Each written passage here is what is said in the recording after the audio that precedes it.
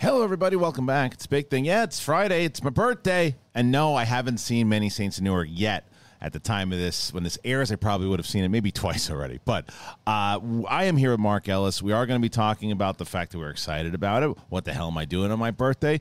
How many times am I going to watch Many Saints of Newark? That's definitely going to be something we talk about. Venom is coming up. Hearing some things about Venom. Is it good? Is it bad?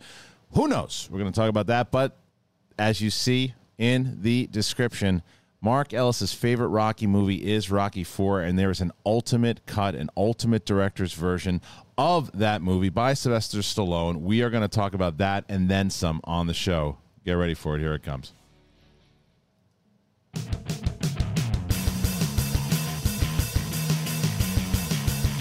Welcome back, ladies and gentlemen.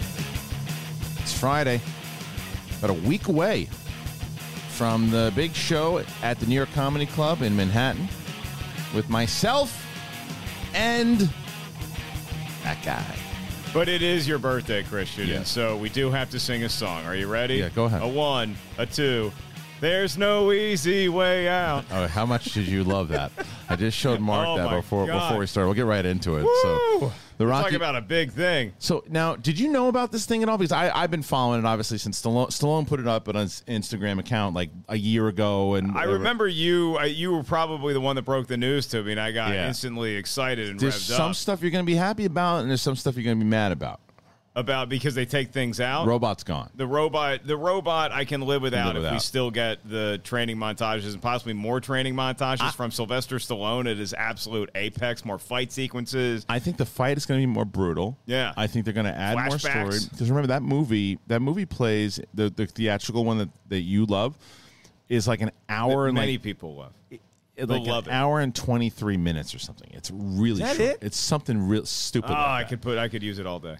And I think that because you have both versions of it, this is going to be the more serious version that Stallone could do nowadays. Because when you watch that trailer, it looks like, when you put in Goonies modern day trailer and you get some guy who did it. Yeah, And right. that's what it feels like. Yeah. But it's got this new stuff. It looks great. The music, the reformed Rocky tune in the back, the fact that they call it Rocky IV, Rocky versus Drago, the ultimate director's cut. It's like, this is like the Snyder cut I always wanted. But it's it the says Stallone cut. voted the greatest fight in By who? movie history. Who's the body voting on? I mean, Stallone I don't and disagree Carl Weathers?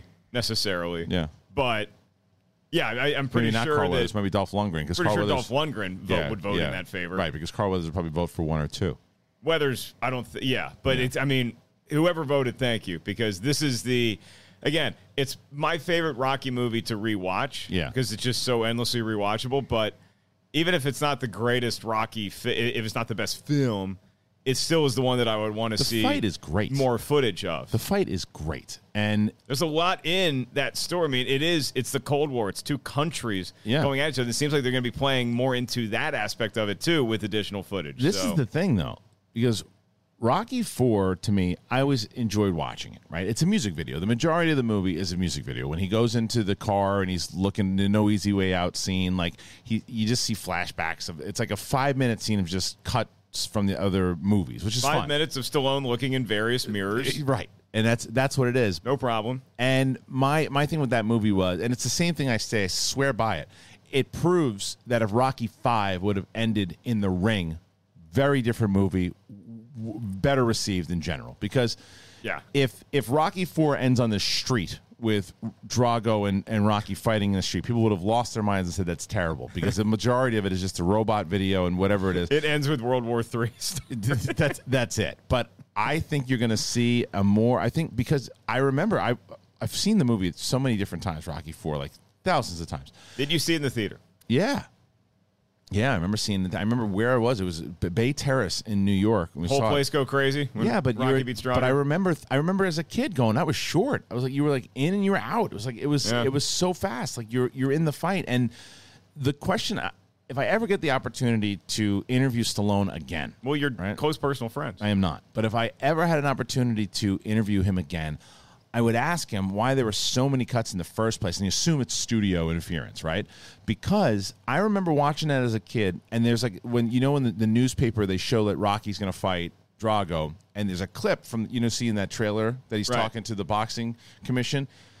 you always felt like there was a scene, but there's no scene in it. And and the funeral seemed like it should have been longer, and there's more that footage. Funeral, it seems like he's revving himself up at the funeral, which is like, oh, man. Yeah, I mean, look, the whole reason why myself and so many other people adore Rocky IV so much is that it is that ultimate gym movie that you put on to get motivated to go work out. Right? Yeah. It's like you can get through this workout if you get some Rocky IV music. Maybe you saw one of the montages before you hit the gym. And this looks like it's got more of that motivational stuff in it. Yeah. And so that's the bones of Rocky as a story, is it inspires us to believe that we could amount to greater than the sum of our parts. So if you give me more parts, the sum's greater.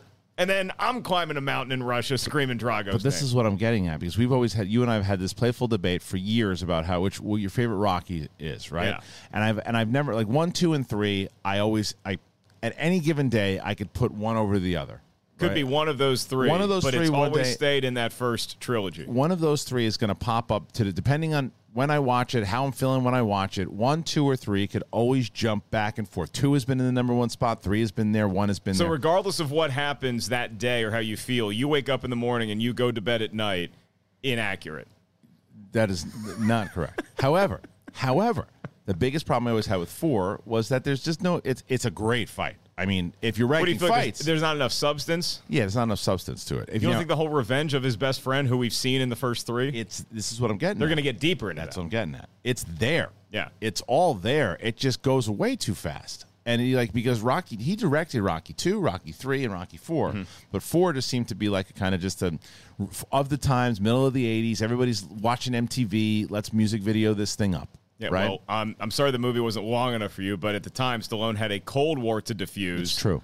I feel like Rocky You think they're going to keep 5. that? You think they're going to keep the Russians screaming Rocky at the end? They have to, right? Oh, yeah. I mean, you can't, because it doesn't feel like this movie's going to be like altering anything that we already have seen and love besides a robot. But it feels like it's just adding more emotional weight to the scenes that we know and fleshing them out a little bit more. The hot take here is not what he can do with Rocky IV, because we know there's greatness there to work with, to mold another piece of clay.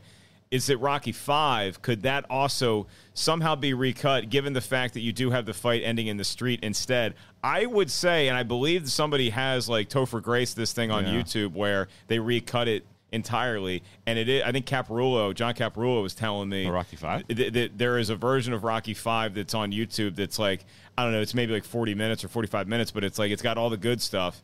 And because there is a lot, it still ends in the street. It's still a but it's still a commentary on the current state of boxing. Yeah. You get George Washington Duke as like a Don King character, but again, it's never going to end in the ring with him against his protege. That's my biggest issue with the movie. Yeah, I just think that at the time they were trying to do something different, because every Rocky movie sort of felt the same. I know, and he says it was the biggest mistake. He said it was a massive mistake. Yeah, he doesn't. Like, he knew what he was. Thank God, the mindset he was in when he was making that movie was wrong altogether. He says that he was going to kill Rocky in the street. I mean, look, it's 1990 when that movie came out, and so he's about to go on a run that includes classics like "Stop or My Mom Will Shoot." Do you know that story, Oscar. by the way? How he took that? Him and Estelle Getty were dating for years before anybody knew. Fucking no. But Arnold Schwarzenegger and him were like bitter rivals. They're fun. They're friends now, but they were rivals. Right. Schwarzenegger tells the story. I can't know. I don't know if it was on Kimmel or where it was. I don't know. It was on one of those shows. Yeah. He's like, "It's funny. My agent tells me that there's this script. Stop or My Mom Will Shoot," and he says, "Would you do this?" So I go through it. I said, "This is terrible. No, I will not do this. But I want you to tell Stallone that I will.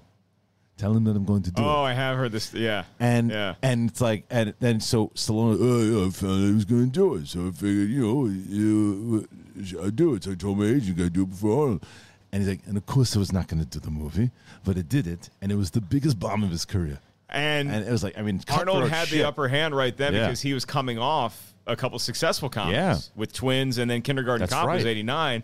Is that 89? Yeah. Okay. And so then you have Stallone, who's going to try to answer him with movies like Oscar and Stuff My Mom Will Shoot. But then Schwarzenegger, it just flew too close to the sun, because then he had Junior come out too far after that. That was 92 or 93. But that's my favorite part of Last Action Hero, which is up and down, but I love two things about Last Action Hero. I could probably go back and find more to love because Charles Dance, as we've seen since, is such a great villainous presence. It's better now. I think it was ahead of its time.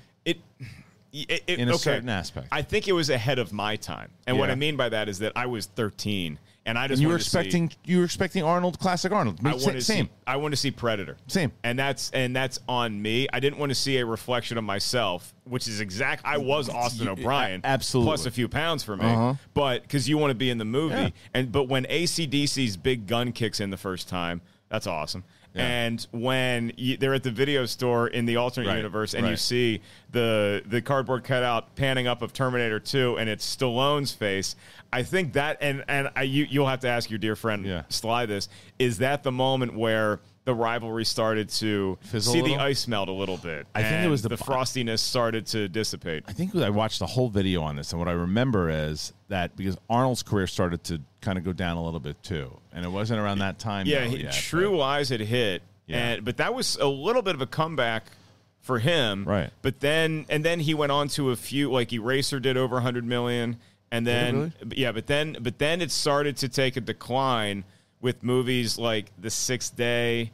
Right, and that's when it started. End of Days. Eraser. You said Eraser did 100 million. I look at Eraser like it was Guns N' Roses' second album after Appetite, because coming off of True Lies, it was not nearly the hit, the sensation that True Lies was, but it still did well. And he was like a box office like smasher. So like if that, the fact that it didn't do like $200 million, whatever the hell it was, it's like when Michael Jackson's Bad sold 6 million records, but it didn't sell 20 million like Thriller did. Right. And so they're like buddies now. They tweeted each other, their Instagram, all of a sudden. And Arnold took that. And they're popping into movies together now. They're starring in Redbox Fair together now. It's great. But they had such a rivalry that nobody. And back in the day, not Twitter and not Facebook, you didn't hear about it as much. So it's like you always wondered, you always hoped like that would have been the Avengers crossover back when Marvel. Marvel really the first ones. People forget how revolutionary putting like these big movie stars all in one movie is, right? Because we always wanted Van Damme and Stallone and Schwarzenegger and Bruce Willis to be in the same movie together in their prime. It would have been. It was the topic you want to say of every barroom conversation that you and I had as a kid. But we're talking about the lunch table. We're talking about recess. This is what you break down. Absolutely. Fun fact: do you know the very first shared universe in cinematic history? I'm sure when you say it, I'll know it. It involves two legendary comedians. Is it Chevy Chase? Who's on first?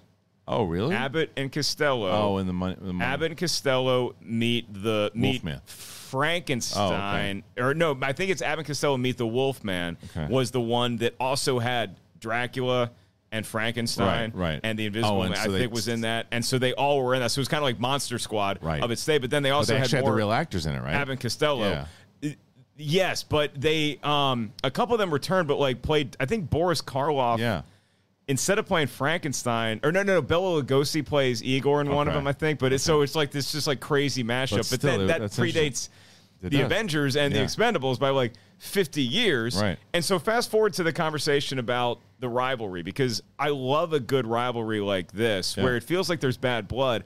I don't know if you could have that in the era of social media, because in social media, it seems that like a frenemy rivalry, it just takes on this comedic facade, which I still enjoy, which is like Ryan Reynolds and Hugh Jackman needling each other. Right. It feels like that's but again, we know that Ryan Reynolds is he's shredded, but he's also like a funny dude. Right. Well, remember, there's another one. This is a pop culture one. The one that people went, "Oh, I can't believe that. I thought they had beef." Do you remember I think it was 2002 when they did the MTV Movie Awards and Madonna sang Like a Virgin, but Britney Spears came out first. Oh, singing, right. And Christina Aguilera came out right afterwards. And the three of them danced together. Yeah. And this was like, but I thought Britney and Christina hated each other. Right. Then Madonna makes out with Britney. Both. But they only aired Britney's kiss.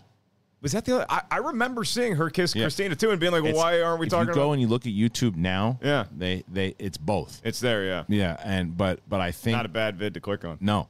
But I don't think that at the time they didn't focus in as much. Brittany was like the one that they're focusing in on. What's the I guess the actor beef that we have now, that feels a little like Vin Diesel and The Rock is Vin Diesel and The Rock, because is that real? People still don't know if it's real. Back when I used to host Movie Talk, so did he.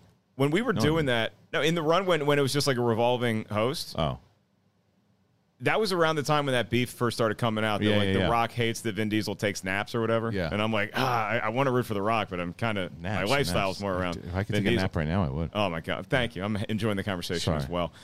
I feel like it's real, but back then I thought it was just professional wrestling to sell more tickets. I thought they were going to fight at WrestleMania. I think that they're eventually going to, and it may have been a thing all along, but I think there probably was some real tension there. Yeah. But we all know where this is headed. It's on a collision course to, Fast 15 when they all come back in. But the Rock's not back yet? Not yet, but The Rock's a businessman.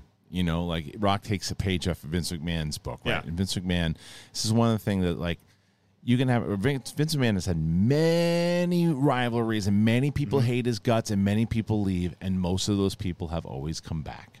Yeah. Because it's business, and you can say whatever you want about Vince McMahon, but it's a testament to his business sense when it's like, okay, the Ultimate Warrior just destroyed him in the press, went after him. Hogan testified against him in the steroids and everything too. Most people be like, fuck those guys, never come back working in my. He made millions and millions of dollars off them again when they came back. It's the brand in wrestling, and I get AEW is a separate thing. Yeah, I love that you know AEW. Well. I love that you know AEW. The fact that you know it says a lot about the brand. When I watch Family Guy, and it says a lot about the brand. But yeah, I mean, it is a legitimate wrestling brand. Yeah, and again, I remember back in the day, like I remember Diamond Dallas Page headlining ECW, right? WCW. Oh yeah, he did do ECW. He did ECW. Wow. So I remember my friends. This is all just like the knowledge you pick up growing up around it was brief. I think he was in ECW brief though. Yeah. But somebody had referenced, somebody on SportsCenter had referenced Roddy Piper the other day, and I can't remember what the quote was, but it was just one of his classic ones. It's it's like you gave me Machine Gun. You give me the answers, but now I change the questions. Yeah, something like that. It's like you give me the. Just when you think you have the answers, I change the questions. I love that. It's the best. Yeah. He's never throw rocks at a guy with a machine gun. I think he said he had some good advice there. Did you ever see? Did you ever watch when he hit Jimmy Snuka in the head with the coconut? Yeah. Oh, shit. Yeah, because you made me watch it. I think you made us all sit down and watch it when we first got involved. When he was coming in the studio, and we were going to do the prank on JTE. Yeah. Oh, I miss him. He was great. I really miss him. Sweetheart of a man. He really was. Yeah. For people that didn't know, Mark and I had an opportunity to get to know the late, great Roddy Piper.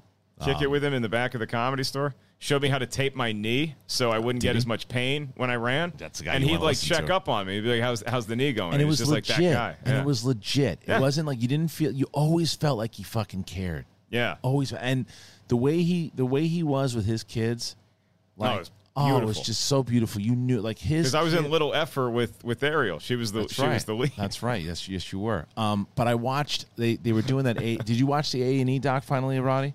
No, it's still on the DVR. Yeah. Really focus on his family, and a lot of these times when you see a lot of these docs with certain, not just wrestlers, but sometimes any celebrities, is always like, like when I watched the whole thing on Val Kilmer, and the family relationship was not great for a long time. Yeah, right. There's a lot of these things that they just didn't go great, and it wasn't Roddy. Everything Roddy did was for his family. Yeah, everything he did, and he man, for those kids, he lived for those kids. And once you got to be one of his pals, he'd do anything for you. I think I told you the story. I was at the store and I was doing Valentine's Day, which is always a great night for comedy. It really is. I'm sure. Yeah. And I was in the main room, and I went up like, I don't know, second or third, and it was a great show, packed house, but there was just like these two like annoying. I can't remember if it was a couple who it was, but they were just kind of like chatty and just like annoying. So I had a good set, but it's always those two people you focus on. So I get off stage and I go back to the kitchen. This was where we would still kick it afterwards at the time. And it was Steve Simone and Roddy were back there. And, it's just typical like, it's a good set, but watch out for those two, idiots in front because Simone was going to go up. And Roddy just like kind of sits up a little bit. He's like, you want me to take care of it? And I was like, no, it's okay. But it's just that he would have, helped me out. Do you remember what we were going to ask him to do when we had that whole idea about theater etiquette? Yeah, we had the whole movie theater, how to behave in a movie theater. We were going to rent out a theater. I think it was the Fairfax one, and we were going to shoot a movie theater etiquette thing. And every time somebody broke the rule, Roddy would come in and beat the shit out of them. Yeah. And he was like, "Yeah, sounds great. I'll do it. Sounds great." Man, I loved Roddy. That would have been still playing in 100% AMC's. Everywhere. Regals coast to coast. Everywhere. Like we were going to get a mannequin. Yeah, right. He was going to throw the guy across the thing. It's rare that you get somebody like that to want to do something, but it's also rare that you and I are so aligned in our passion for getting something out to the world. And you and I, when it comes to movie theater etiquette, we have rules, man. Same page. We've never. Yeah, that's the only thing we've never really. Like, a lot of different times we're like, I don't know, you're a little too extreme on that, or you're not. But we're on the same. Stop doing the paper thing. Yeah, but we're on the same page on that one. There's a lot of different things. Like, when somebody did something, you knew immediately we'd look at each other and go, "Oh yeah, that's where we superseded our friend sitting right behind us, Dave and Alonzo, as to being the oldest married couple there." Easily. Because you and I are just like, can you believe this? It's unbelievable, the stuff that you would see. But the late great Ron, he was so good. And Steve Simone had introduced us. Do you remember the first time? I believe is the same time we met him together, was at Room 5 that night. I think I had met you met him at the store? At the store previously. Okay. Yeah. Well, so for me, Steve had texted me and said, "Hey, would you mind if I brought Roddy up to do a set?" I'm like, "What? Would I mind?" You know who you're texting? That's just Steve. Yeah. But like, he knew what I was going to say. Yeah. I'm like, are you? I'll give him an hour. I'll bump everybody off the fucking show. Like, what do you want to do? And so he came in and we played his music, right? We played the bagpipes. Yeah. And then him and Ken did a thing together. Ken was the first time Ken met him. Ken lost his mind. His favorite wrestler, was able to talk to him and had this whole thing. And he did like a mini Piper's Pit with him up on stage. Right. And then people were screaming Roddy in the crowd, and it was like packed house. It was like 70 people in that little room, and it was great. It's like those days, those shows, I kind of look at them like it's, I don't know, like the Ben Stiller show or something, where there's like all these great stories about it.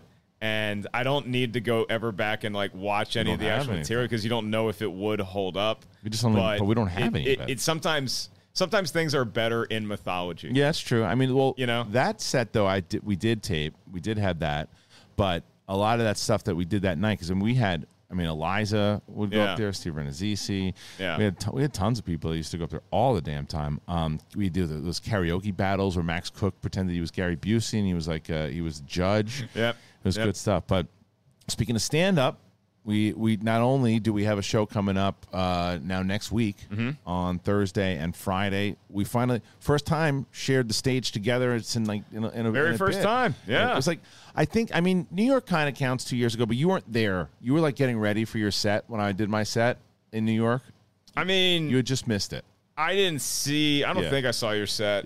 When you went up in New York. You didn't. But I did watch it at Flappers. Right, because we had talked beforehand. And when I got there, and it was a nice crowd. I think there was, 50, 60 people there? No, I think more? Closer to 100. Think so? Yeah. On Sunday? Uh-huh. I can't gauge the... Yeah. All right, so 100 people in the crowd. Yeah. I had fun. There was definitely, like I said, you know me well enough to where it's like, it was a very nice voice message that you sent me after, so by the way. I didn't get a chance to respond to you. But it was accurate. It was very nice. Yeah. Yeah. And from start to finish. And I show up to Flappers. Yeah. You're already there. We go into the green room. I'm walking into the green room. I see you sitting down. I'm like, all right, good. Because at this point, you're like my son. Yeah. And I'm like, all right, good. My son made friends. And I see our dear friend Justine Marino is also on the show. My good buddy Rel Battles nice back guy. There. We see Jake, his brother. They're all back there. How fucking cool are those two guys? They're great. Everybody on the show was fantastic. Lauren, who did the Melania Trump, she was great. Yeah. And so you're all kind of sitting back there and just, chewing the fat. And but then I get there and it's getting a little closer to showtime. So you look at me, you're like, hey, how do you get outside? I just got a lot of... Yeah. You weren't nervous necessarily, but you, at least to me, but you just had like that boxer energy of like, I need to sort of do that. I always liken it to the walk that Obi-Wan and Darth Maul are doing when they're staring at each other 100%. with the little laser field up. And they're like, I'm going to go kick your ass as soon as this thing's up. Exactly what it is. So that's how you were... Yeah. So I walk out and, we kind of talk through your set a little bit, how...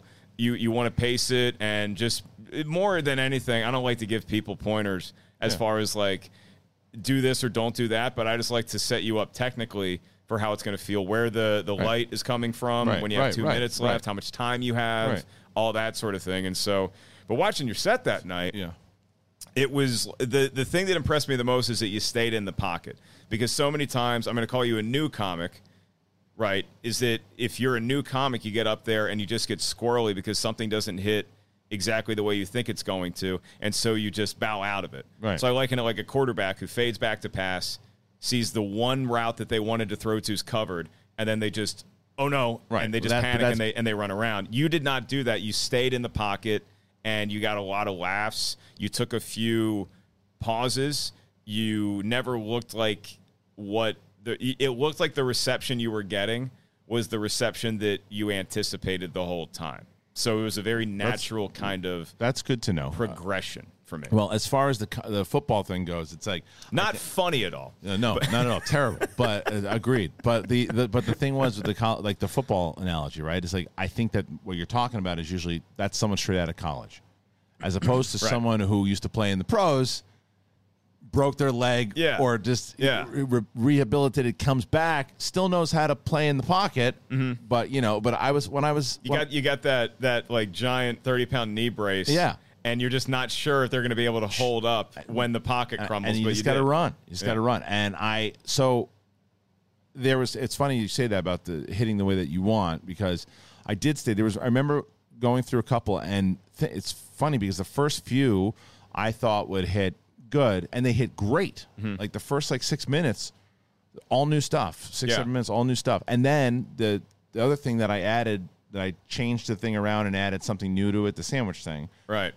That smashed. And I was expecting it to be like, okay, because the way it used to be, I always thought was funnier. But apparently they thought this was funnier. So now I'm like, okay, now I'm going. So when I started to move into another thing that always used to work, the older stuff with a couple tweaks, it worked, but it didn't smash. It's the experience. It's the exact inverse of how a band like Journey experiences their live shows, because they go up and they play the hits and everybody goes crazy, right? And then they try a couple new songs and it's like, it's okay. They're playing. They're putting the chords together. I might go get a beer. But for you, I thought the new stuff, and I think there's a reason for it. It's because you've been kicking around that old stuff, even if you didn't always have the idea of wanting to return to stand up in the forefront of your brain. Yeah. It's always kind of there, and you think about how you might rework it. The new stuff, it's just fresh. It's fresh. It's got an energy to it that you just cannot replicate. It's like a pet, Right. You get a new dog and they're just running around. You get an older dog, still a great dog, but it's like, no, I'm cool, I'm right. good. It's like the first time you're like, look at my new look what I got. Look at this, as opposed to the new toys are shiny, and I know, and the crowd sometimes senses that energy. Yeah, I know, but like I said, the older stuff worked fine. Yeah, it just was compared to the other stuff. But anyway, we're going to be doing a lot of stuff in New York, and get tickets at markellis.live. You got a couple. Are we sold out yet? We're getting close. I haven't checked in, but we're getting close. And then Saturday night, we made an announcement I guess on Thursday this week, that this New York show coming up on October 9th is the last New York show in quite a while. No New York shows in 2022. So, guys, as far as the Schmodown goes. As far as the Schmodown goes, not New York, but not comedy. But as far as the Schmodown goes, it's our last. No, 2022. Boston, Philadelphia. Okay. Williamsburg, Virginia. I mean, there's going to be a lot of different places. We're going to Dallas. I'm in. But New York, we're going to give a break to, because this time around, I mean, I get it, the way that the world is at the moment, and certain things, certain people want to do things, certain people don't want to do things. So it's a matter of there's certain things in New York that you can't do, right, unless you do something else, right. So I think that has definitely affected tickets. Okay. Normally we're sold out by this time. Mm-hmm. We're not at the moment. We're fine, but it's like maybe we take a break for now, and then when we come back in 2023, more people get more pumped up. Come on, see it next week. But I would say don't miss out on this one. It's Comic-Con weekend. TheSchmodownLive.com. Marisol McKee versus Chance Ellison, and Griffin Newman versus Josh Harwood. Going to be a great fight. Just 4 great personalities. Yeah. And it's going to be an epic cinematic trivia clash with a lot of humor. There's going to be a little bit of trash talk. There's going to be a little bit of tension, but it's going to add up to a pretty special night. It's going to be great. The whole week. Forward to seeing your smiling faces there. Thursday, Friday, Saturday, all 3 nights are going to be a lot of fun. And then, Mark, you're going to be at at Comic-Con also. For what it's worth, I'm moderating a panel for our good friends at Rotten Tomatoes Friday morning. I'm going to be at Comic-Con. And I was talking to Corey Jandrew on the way over here. He's going to do stand-up on the Thursday night show. Okay. He's on the Thursday night show, if y'all want to go to that. And so I'm probably going to pal around with him around the floor. Because I was joking with him, like, Venom is out, and he's kind of like my symbiote as far as, like, knowing everything about comic books. So if I see a movie or I have a question about a comic book, I just call Corey, and he just, like, downloads all of the information onto my brain. He's coming out on Monday to talk about Venom. Yeah. So that's exactly why. And myself, we already taped it. It's fine. We're releasing it on Friday. We're doing a rewatch of all the Spider-Man movies. So have you finished the rewatch of Star Wars, or is it all just jumbled in your brain? No, same. No. We're doing a rewatch. Today you're watching too many movies, honey. Ones that I've seen and ones that I love. Empire Strikes Back on my birthday. It's kind of perfect. Is it a good movie? It's pretty great. So I've heard good things. That's today. That's going to be this week, and then next Friday will be 2 rewatches. You're going to get the big thing. You're going to get Spider-Man, the first one, the Raimi version, and then later on that day is your favorite Star Wars movie, Return of the Jedi. So that's one day you're going to get the rewatch series that we started. But it was myself, Winston, and Coy who did the rewatch of the Raimi movie. It's going to be impossible to talk about any of these movies now and not link back how it's going to play in to No Way Home. It's impossible because you're like, oh, how's that going to fit in now? And will that person show up? You think Kirsten Dunst is going to be there? What about this? And it's like, there's a lot of great conversation that comes out of it. And I don't want to spoil it for anybody because there's something that's brought up and I'm like, oh, wait, I think Coy brings it up. And it's like, that's really smart if Sony decided to actually do that. You could almost do what we did back when The Force Awakens was announced or when the new Disney Star Wars movies were announced. Remember when we did our fantasy draft of like who we think is going to be in it? Yeah. You could almost do a fantasy draft of previous Spider People movies and who's going to show up. Yeah, whoever's roster has the most appearances in No Way Home. Right. And in a matter of how much time, like screen time counts. Well, so you can have your roster. And when. Right. So it's like, so let's say I'm starting Andrew Garfield, Kirsten Dunst, and Topher Grace, right? And then you add up all their screen time in the new movie is points. How long they're going to be in it. Plus, but when they show up. Like, we know Alfred Molina's in it. He's in the trailer. So he's got to be the number one round. He's the number one overall. In the trailer. You're going to get points no matter what because he's in the trailer. Right. The question is, how much time is he going to be in it, and how much time when he shows up? Does he show up in the first half an hour? Does he show up an hour in? Does he show up 2 hours? Does he show up in a post-credit scene? Defoe, Franco, they're all out there. I don't think Franco's going to. I think they're going to stay away from Franco. Yeah, they might. Yeah. But I mean, again, get Dave Franco. But they're going to stay. But not even just for that. It's Seth Rogen. So hey, Seth, how's your appearance in Spider-Man? No. Perfect. You're crushing it. I did my one note Gilbert Gottfried impression love that on the radio this morning, where it's literally just that's it. That's all you did. That's how it ends. By the way, on the other side of this ad, I have a trick you can do to gross your friends out. All right, tell me. I want to on the other side. On the other side. Thank you. You've been watching a lot of Brian Williams. All right, here we go. Ladies and gentlemen. Hi. Quip. We talked about it last time. It's no joke. I love Quip. So the good news is that you guys can actually take smart technology, and it's improved your life in so many different ways. But when was the last time that you got a gift or a free reward out of it? What did you have to do to get that reward?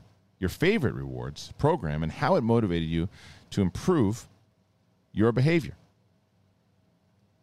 There are a lot of different things that you can do in order to do that. And if you think about it, brushing your teeth, have you gotten rewarded for doing that?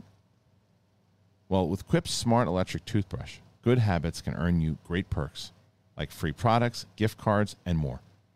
You've heard us talk about, we've been talking about Quip since the Schmoes No Days. But this is something brand new that rewards you and your mouth.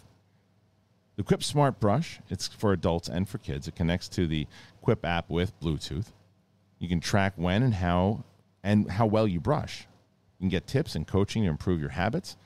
It's got sensitive sonic vibrations, 2-minute timer with 30-second pulses for a guided clean. If you have Quip already, you can upgrade it with a smart motor and you keep the features that you know and you love. It's slim, it's lightweight, it's sleek, no wires or bulky charger to weigh you down. Beyond the brush, Quip has everything that you need to build a complete routine. They have mint or watermelon toothpaste with anti-cavity ingredients for strong, healthy teeth. Floss that expands to clean and comes in a refillable dispenser to reduce waste. I absolutely love Quip. Dig it. My daughter uses it all the time. We got a timer, which is amazing. You can join over the 5 million mouths who use Quip and save hundreds compared to other Bluetooth brushes when you get a Quip Smart Brush for just $45. Start getting rewards for brushing your teeth today. Go to getquip.com/bigthing right now to save $10 on a Quip Smart Electric Toothbrush. That's $10 off a smart electric toothbrush. Get it at getquip.com/bigthing, getquip.com/bigthing. Quip. It's the good habits company. Love that Quip. Yeah, I haven't been rewarded for brushing the old chompers in a while. Not since that fairy was flying around. You bastard. That's not really for brushing your teeth. That's just for teeth falling out. Why isn't there a fairy? For what? That just comes when you brush your teeth consistently for a month. Why does the fairy only show up to collect your teeth? It's just... It's morbid. It's a bit morbid. There's something going on in that house. Yeah. And I don't want my kid playing with its kid. It's traumatized. She was traumatized as a kid. Saw her dad curb stomp somebody. Kept the teeth. Speaking of curb stomping, Many Saints in Newark. Oh, wait, before that. Wow. You killed it. I had to. We teased the kids on the other side of the break. Which one do you like better? I want to come here and I want one new one every time. Oh, just until I would actually. It would be funny. What if everywhere you went, it just was either Pie-O-My or Tony? It's yeah. Did you finish the entire series? Okay, we'll do the popcorn trick later. Yeah. Yes, I have finished the entire series of The Sopranos. Okay, start to finish. Did you love it? Yeah. It's great. And the ending? Did you dig the ending? I mean, I knew what the ending was, but now that you already, and I think it's. Did you read into all the little things that were going on? Yeah. I mean, you pick up so much more of that, but so.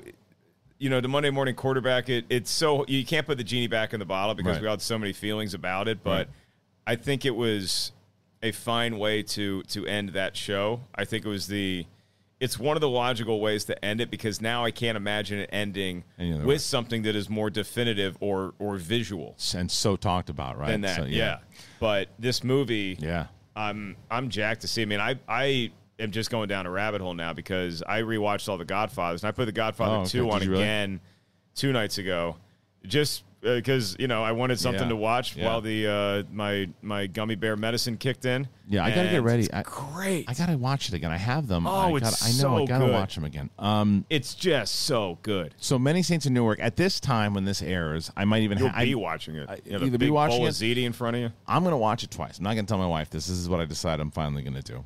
I'm going to wake up in the morning, got myself a gun, but I'm going to wake up and I'm going to probably tape Sith Council, and then afterwards I'm going to watch the movie, and then I'm going to review it, put it on the channel, and then hopefully I like it because I'll probably watch it again that night with the pasta, with everything. You're not going to tell her that no, she's catching you on your second viewing? No, because I know her too well. She's going to be asking questions during it? No. She's not going to answer questions. She's not going to watch it if I tell her. She's only watching it with me. She's not a Sopranos fan. She never watched it, right? So she's not going to watch it. Which again, you don't necessarily have to be. This is what people have been asking me. It's the people who ask and say like Riley. Riley was like, "Should I check out the Sopranos first, or am I good at watching?" Riley hadn't seen it. No, which is surprising because he loves all the gangster stuff, right? And what a freak. So what I told him was, I said, "Dude, I gotta be honest. If you actually want to watch the Sopranos, then you should watch the series first because there's tons of stuff. Like, will you be lost and will you be able to pick it up? Sure, but you won't get the same kind of satisfaction. No, it might be like a Game of Thrones situation where the names, right? You'll know they drop in the Many Saints in Newark aren't going to be, they're not going to beat you over the head with it because they assume that everybody knows what the last names are. Right. When you hear Dickie Moltisanti, you and I now, because you're just seeing, you're coming fresh, you go, oh, that's Christopher's dad. He's done this. We know how he dies. At least we think we know how he dies. And then there's other things that happen. The riots. They talked about the race riots in season 1, so they're going to really focus on that. The stuff with Johnny Boy Soprano and Junior, like all that stuff is there. And all these things, these references and things that they've done. And Silvio and Paulie are in it. Yeah. And you even see Paulie in the second trailer. Yeah. He's talking about his jacket and Silvio with the hair. And so like, if you're getting introduced to Silvio and Paulie the first time, there's nothing against these actors that are playing them. They could be absolutely great. But you got to get introduced to them first by Tony Sirico and Stephen Van Zandt. I mean, you have to. Yeah. Yeah, I mean, that. Otherwise, it would be a mistake. They're just perfect. They're just perfect for those roles. Yeah, and then listening to Talking Sopranos and knowing that. So I told you, did I tell you this last time? The 3 people that were supposed to play Tony Soprano were Jim Gandolfini, Stephen Van Zandt, and I keep forgetting this guy's name, and I hate that I do it because he's a really good actor. Is Jackie Aprile, who played Jackie Aprile, not Junior, Jackie Aprile Senior in the first episode. He dies of cancer. Right. It's also in Sleeping with the Enemy. Not Sleeping with the Enemy. While You Were Sleeping. I was going to say Patrick Bergen. No, While You Were Sleeping. Patrick Bergen looked like a 1985 baseball player with that mustache. Yeah, Patrick Bergen looked like a relief pitcher. He really did. But in like a beer league. Yeah. But absolutely. But anyway, so it was between the 3 of them, they had the guy on. He was talking about how it was him and Gandolfini, like to the very, and then Gandolfini got it, and it's just crazy how your life just can change in a heartbeat. Right? How a show can change because it's a very different show. You get either one of those other two. Very different show. Gandolfini just he. Did you notice though, as the seasons went on, his accent changed like dramatically? Like he wasn't saying mutter. He wasn't saying mutter in season 1. This is my mutter. He's my mutter. Oh, so yeah. It changes dramatically. Yeah. Not much where you're like, oh, that's a different guy. It just it gets real intense as it goes if it goes further on. But there's so much greatness. I appreciated the series so much better on the rewatch. I'm almost done with it. I'm on the end of season 6. Yeah. There's like what do you think is the most heartbreaking? And it's for people who, again, there's spoilers on the Sopranos. No, I can answer that without spoiling. I know who you're gonna go. How do I? I'm gonna. You can Bruce Springsteen's guitar player is involved. Is the perpetrator? He doesn't. Oh yeah. It's just again, so brutal. I'm giving spoilers for people because if you haven't watched Sopranos, I know a lot of people are going back in to watch it. So the time codes are in here. Skip Drea ahead. De Matteo turns out back was against the wall. FBI informant. But you know what's devastating about it? Rewatching it, she doesn't give them anything. She doesn't give the feds anything. And it's like you look at what she's just trying to get Christopher out, but she gave them. That was the whole thing. They told her, like, you haven't given us shit. Right. And he's like, nobody wins. Same thing with Big Pussy. Like, they couldn't really use most of the stuff that he tried to give. He was trying to get, but he was also he was getting to a place where he was like starting to try to become if I'm running this operation, the problem has to be taken care of. Right.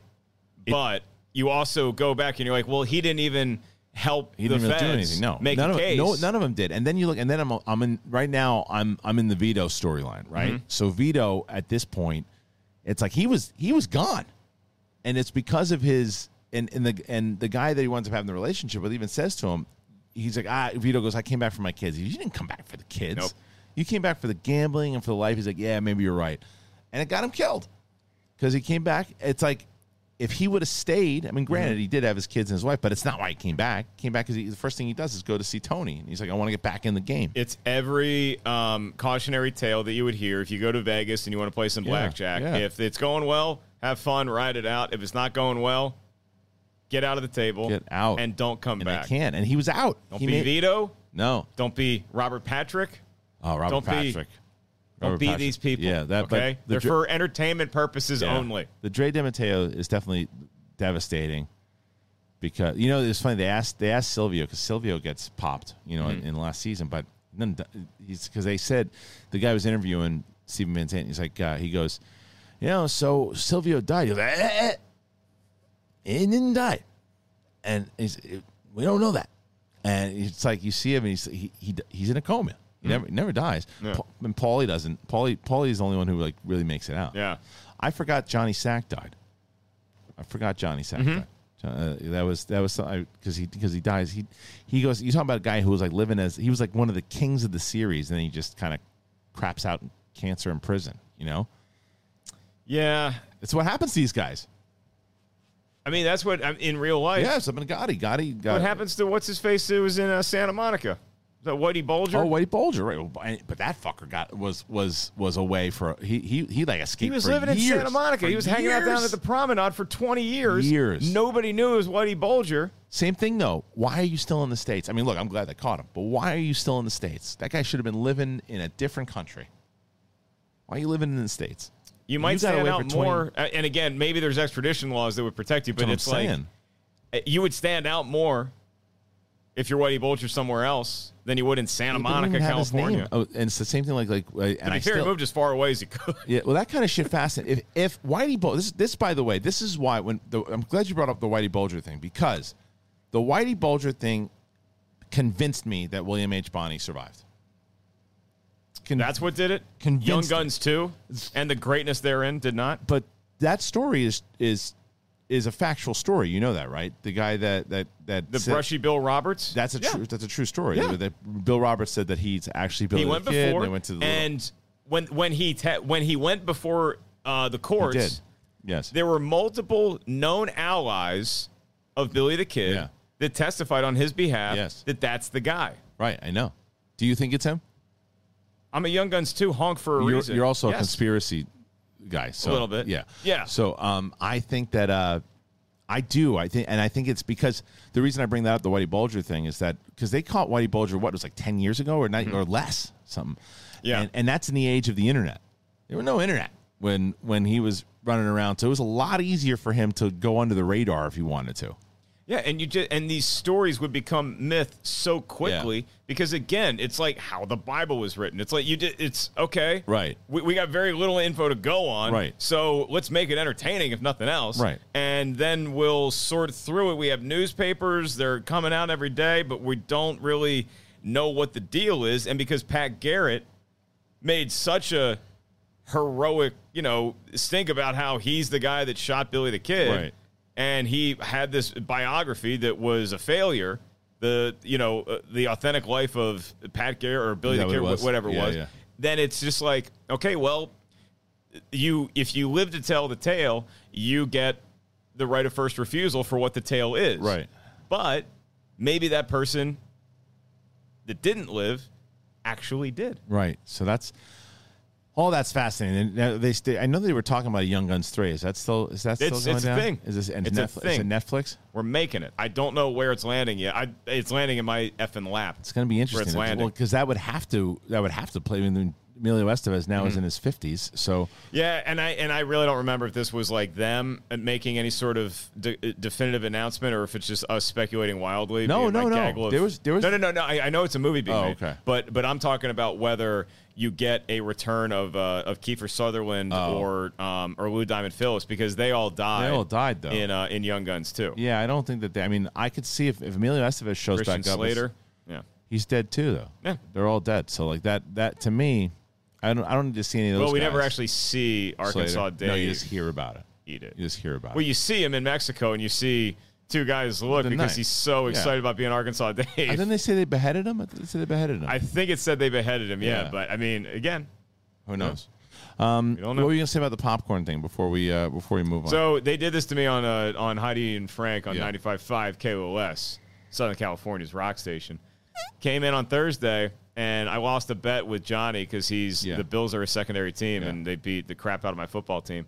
So the bet was you had to smell something what did you on smell? air. So what all he does is he's got I walk into the studio and I smell a very pleasant, freshly popped bag of microwave popcorn. Okay. He's got a big Ziploc bag. Yeah. Do this to your friends. Trust me, it's fun. Poured some of the popcorn into the Ziploc bag and then opened up a soda can of Coca-Cola. Yeah. Poured a little bit of Coke into the bag. Sealed it, mixed it all up, walks over, opens it up, and I got to get my head in there and get a whiff. Is it the worst smell ever? It was so foul. What Really? What It was. Were you expecting? Had you ever heard of it? No, you never heard of that before. But Johnny said that like him and his friends used to do this.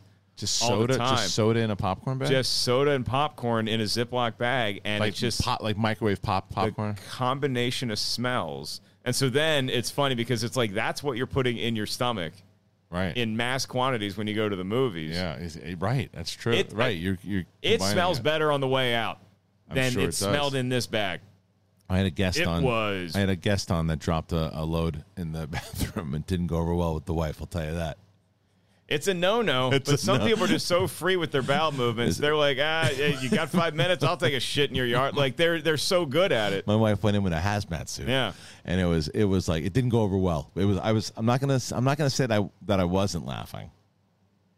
Because I was in my head. I can't wait to guess who this was off air. I cannot wait to guess. And your audience is thinking, okay, well, wait, what guest has he had on? They won't know. Who's he got coming on? Who could it be? Yeah, it was not me. He's telling me. No, so I'm free. Nah, it's not your style. But the person, and to be fair, the person had they had to drive far, so they did their business, and it wasn't pleasant.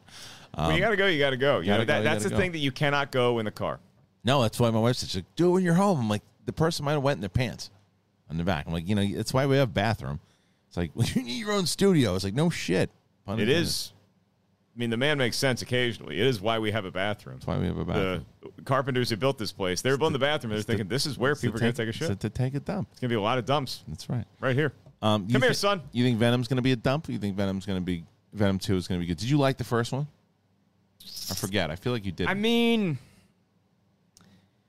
Yeah, for what it was. Yeah, I feel like I didn't like it. Yeah, there's fun to be had, and so I think there's going to be more fun to be had. And I did have it spoiled for me on purpose, just because what happened, was there a big post credit thing, right? That's what you got. That's what you get spoiled. I just wanted to know. Just the post credits thing. Yeah, but I mean, I don't want to know yet. Maybe off air. Yeah, from Coy. Okay, because I was like, hey, I'm curious about this. Yeah, because everyone's talking about the post credits, and it seems like everybody should stick around. That's what they were saying. They were saying like it's a massive. Seems like everybody should stick around. So they're saying it's like a massive. Made me want to go see the movie even more. Well, okay, so I mean, Billy I do want to see. Shows up. I do. Do you know why I want to see the movie? Because you, like me, you grew up patterning your basketball game after Billy Hoyle in White Men Can't Jump. No idea. Well, I know you love Tom Hardy and his pouty lips, but. I know you love Michelle Williams. Yes and no, but that's not what. Neither one is the reason. Yes, I do know why. Why? Because the director. Yes. Andy Serkis is directing. And you may know him as Gollum. You may know Caesar. That's right. Snoke. And so I want to support him. I never saw his Jungle Book, though. I still have never seen his Jungle Book. I see it. I can't remember if I saw it or not. I do want to see it. That's the most. We were just talking about how much we love Roddy. I love Andy Serkis. Like, you talk about just a nice human being. Sweetheart. I've had many times to be able to have a conversation with him. Yeah. Like, even during when all the Gollum stuff was in the height of Lord of the Rings. Mm-hmm.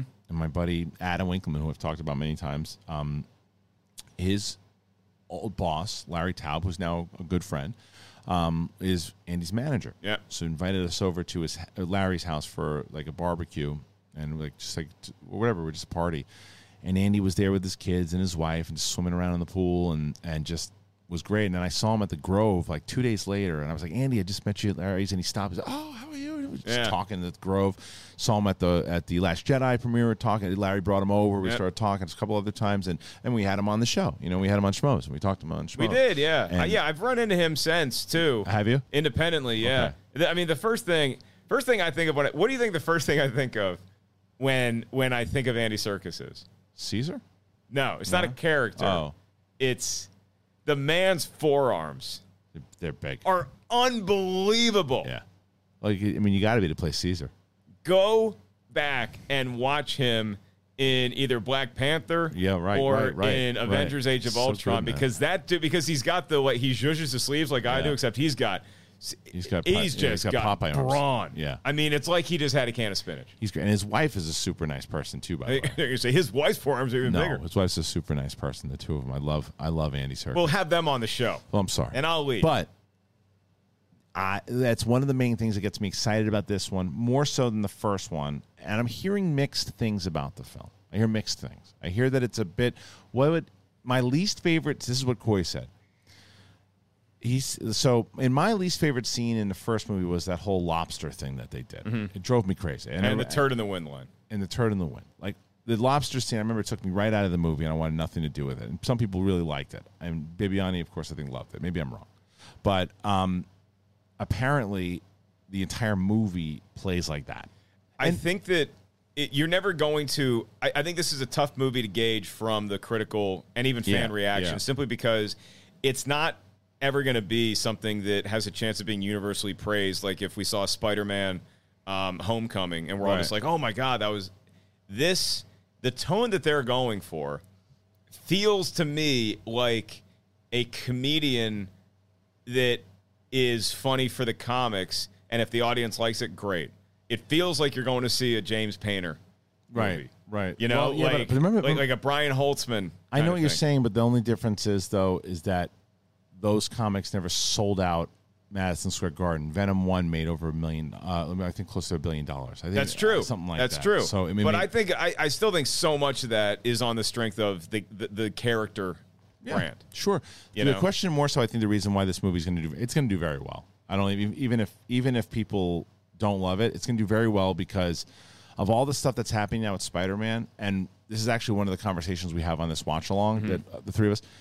This opens up such a thing for Sony now, this multiverse of things that could potentially happen in the MCU. It gives a nice wedge into if they want to incorporate this, because that was what we all thought maybe was going to happen in the first Venom. Right. So does it happen here?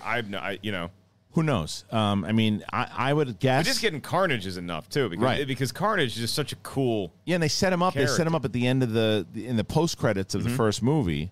And now it's the entire movie. So I'm intrigued to see it. I still haven't. When was the last movie was it Fast 9? What was the one that you went to go see in the theater? You went to see something in the theater. And I saw Kong and Godzilla. Yeah, and then I saw Black Widow at a press screening. So you're like me. You don't really have a desire. You've been passing up on the screenings and stuff. Yeah, I've been out of town more recently too. Yeah. So I've been busy. I haven't gotten my naps in. You can probably tell. Yeah, I haven't gotten to the naps. If you want to, what time do you, be honest with me, what time do you wake up in the morning? I work very hard. I don't care. What time do you wake up in the morning?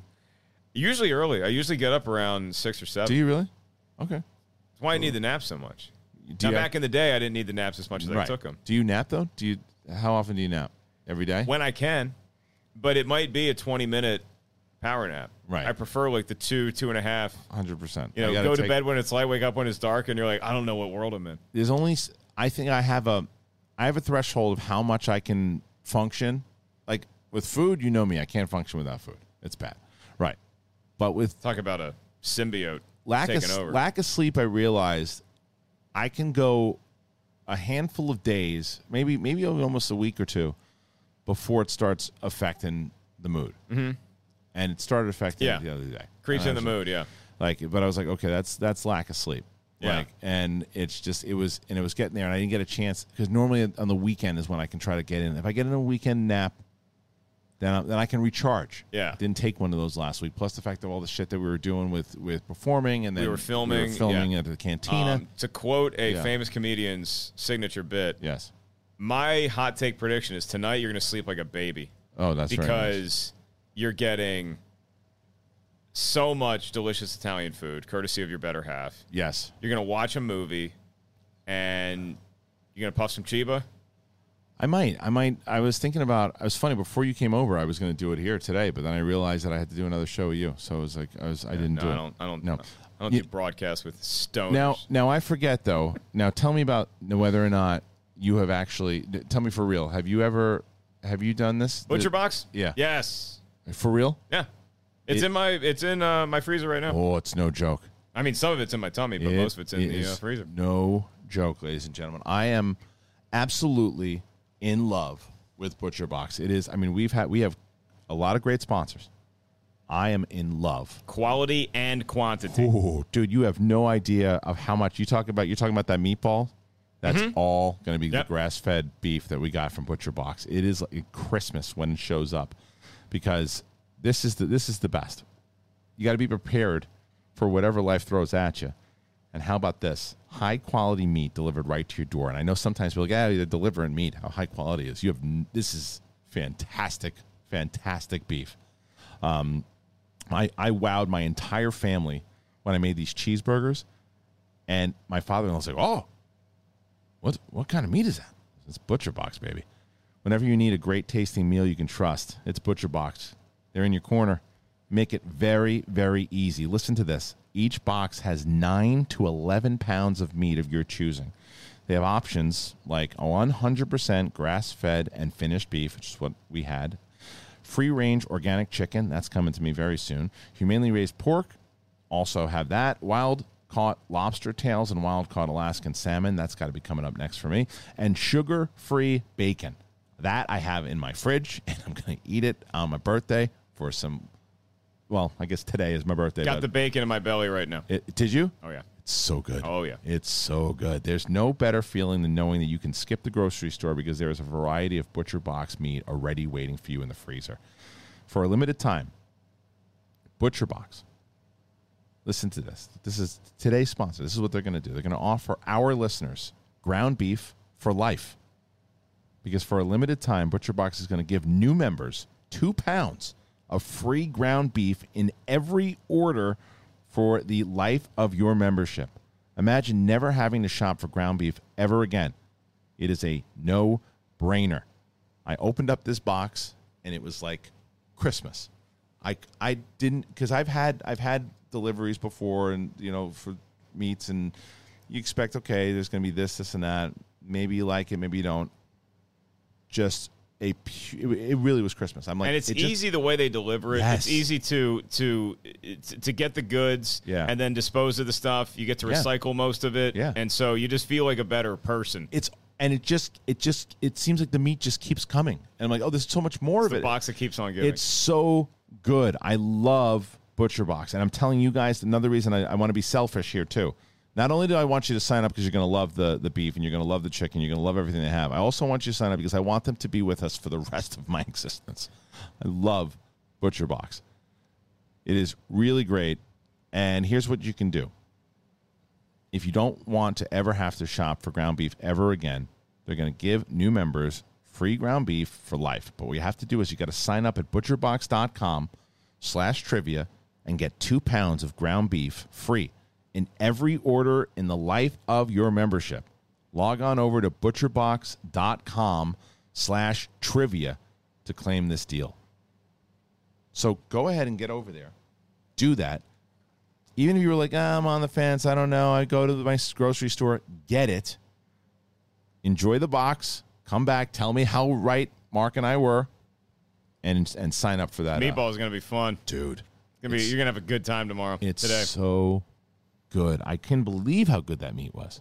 Obsessed. Mm-hmm. I was talking about it before we even had to start. The pork, the chicken I've enjoyed everything. So far. I got to get the salmon. I got to try the salmon. I think that'll probably be the next one I'm going to get. And then the lobster tails and this place. When did they come into existence? I've been hearing about them for a few years. Holy shit. And now the fact that they're sponsored this sponsorship. It's perfect. Is like you are being knighted. Yes. That you have now reached an elite rung of podcasts. Butcher Box has no idea how this was the show that they needed to come to. At all the shows, I'm going to be cooking this up in my grill, and I'm going to be making certain dishes all the time. Like Butcher Box, like if they ever decide, well, maybe we'll move on to a new show, I'm going to be banging at their door saying, get back on the show. Mm-hmm. And he can grill from the road. Oh, so you got no. We've seen it. And with this, I would put it in some ice. I marinated the meat the right way. Mm-hmm. There's steaks. I don't know if you mentioned steaks. I haven't gotten the steaks yet. I've had the steaks, too. They're really good. Yeah. So Winston was telling me that they have, like, New York strips. Mm-hmm. Oh, yeah. You got to be kidding me. It's your home court. You got to be kidding me. Yeah. I love this I am not joking with you at all. I love this company. I'm a very funny comedian. This is the Butcher I'm not Box. telling a joke right now. No, you're not telling a joke. This is all serious stuff. What else you got going on this weekend? You got anything big? Just doing naughty things to myself, thinking about that Rocky IV trailer. Yeah, are you super? Is that's how? This is exactly what it should be. That's the most excited trailer, probably more so than Matrix for you, wasn't it? Yeah. You know, Matrix is going to be work for me. You think so? Yeah, understanding unraveling all that crap. But you're not excited to see it? I didn't say that. You just think it's going to be a lot of work. It's going to be a lot of work. I still have not gotten over how hard that headache hit 10 minutes into me watching The Matrix 2. And I'm like, I don't understand. Was there a pamphlet? I don't get any of what they're talking about right now. We need to go back and watch the first Matrix. So it's like, it's a fun project. Yeah. It's like if back in the day when you had the fatback TVs and you got to go sort through all the cords back there and what attaches to what. It's going to be a process that I hopefully leads to enjoyment. This Rocky IV thing, it just put it in my veins like Drago's putting steroids into his. Are you going to the theater to watch it? It's only one night. It's one night in November. It's one night, I think, at the end. It's November 11th. Yeah, and then it comes out on demand, I think, like on the 12th. I wonder if it's got to be, it's got to come out on Blu-ray, right? Yeah. It's got to. Yeah. Like that I'm getting. Yeah. I'm definitely. You and I might have to have a date night. But I'm glad we'll wrap the show with this, because that was the point I was trying to get to before we were talking with Rocky. Because of all the stuff that it's not a music video anymore, and now they're going to actually make it like a full-fledged character piece series. You're ready to say it's the greatest Rocky film of all time. I'm willing, if it plays like his other movie. He directed 2, he directed 3, and he directed 4, and we directed other ones too, but he directed 2 and 3, which I love. If they're similar in the way that they're directed, in a different sense, and things that he wanted to do with it, and it plays differently, it's got a chance that it could, that maybe I don't watch the old one anymore, and I just watched that one. Maybe there's a robot in the post-credit scene. I think he hates the robot. I think he hates the robot. I think he talks about the robot the way I talk about Clara Live. What do you mean hates the robot? He does not like the robot. Whose idea was the robot? I don't. At the time, it was probably his. That's what you got to ask. At the time, it was probably his. They asked him, because they said to him when he announced the cut, they said, "Are you going to? It's a robot going to be in?" He wrote back, "No." So the movie came out in '85 initially, right? Yeah. Here's my theory. I think that there was a rumor put into the world by Arnold Schwarzenegger's camp that a robot is going to show up in Predator. And then amazing. Stallone got wind and said, no, we're getting a robot in our movie first. Here's the thing. They wanted to put the robot in the next Conan movie. I said, it does not make any sense to put the robot there. However, get Stallone to put it in the Rocky movie. We got to be... Arnold says he's going to put a robot in the movie. I do a robot. So, a robot in the movie. It really, that's how you do stuff. You just mumble, and then occasionally you go up with one of the clockwork, orange. And my to this day, my favorite one is the Rambo 4. Fire shot! Fire shot! Everybody else fighting with him is like, I can't understand. Why? Can we? That's what he says to me. He goes, fire shot. He goes, what? Fire shot! Love that movie. That was a fun experience going to with you. A lot of heads exploding. We went early in the morning too. Yeah, we did. That was a full corn. It was fun. Listen, it's always fun talking to you. We're going to be, so next week, so everybody knows, Monday, I'm trying to, I got to see if I can make this work, but Monday I'm going to try to get the full Venom review from Coy Jandreau. Yep. He's the guy to go to. That looks like that's going to be Monday. Wednesday, Naveed Macalargy, producer, will be on. We're going to be talking, speaking of Matrix, we're going to talk about the Matrix. Great hair on that guy. Yes. And then Friday, we're going to do the Spider-Man rewatch. That's going to be the next 3 shows next week, because we're going to be in New York. We're going to be doing some stuff. So hopefully you guys are checking all that stuff out. Make sure you subscribe to the podcast feed, Apple Podcasts, Spotify, wherever you can get podcasts, and subscribe here. Leave comments. Been commenting back to everyone. Comment back to you too, but you got to make sure to leave some comments, do your things, follow Mark Ellis and Mark Ellis Live, get those tickets, markellislive.com. Markellis.live. Sorry, every other time I did it right. You've been doing it. It's not this time. All right, get the hell out of here. Go make yourself a tuna melt.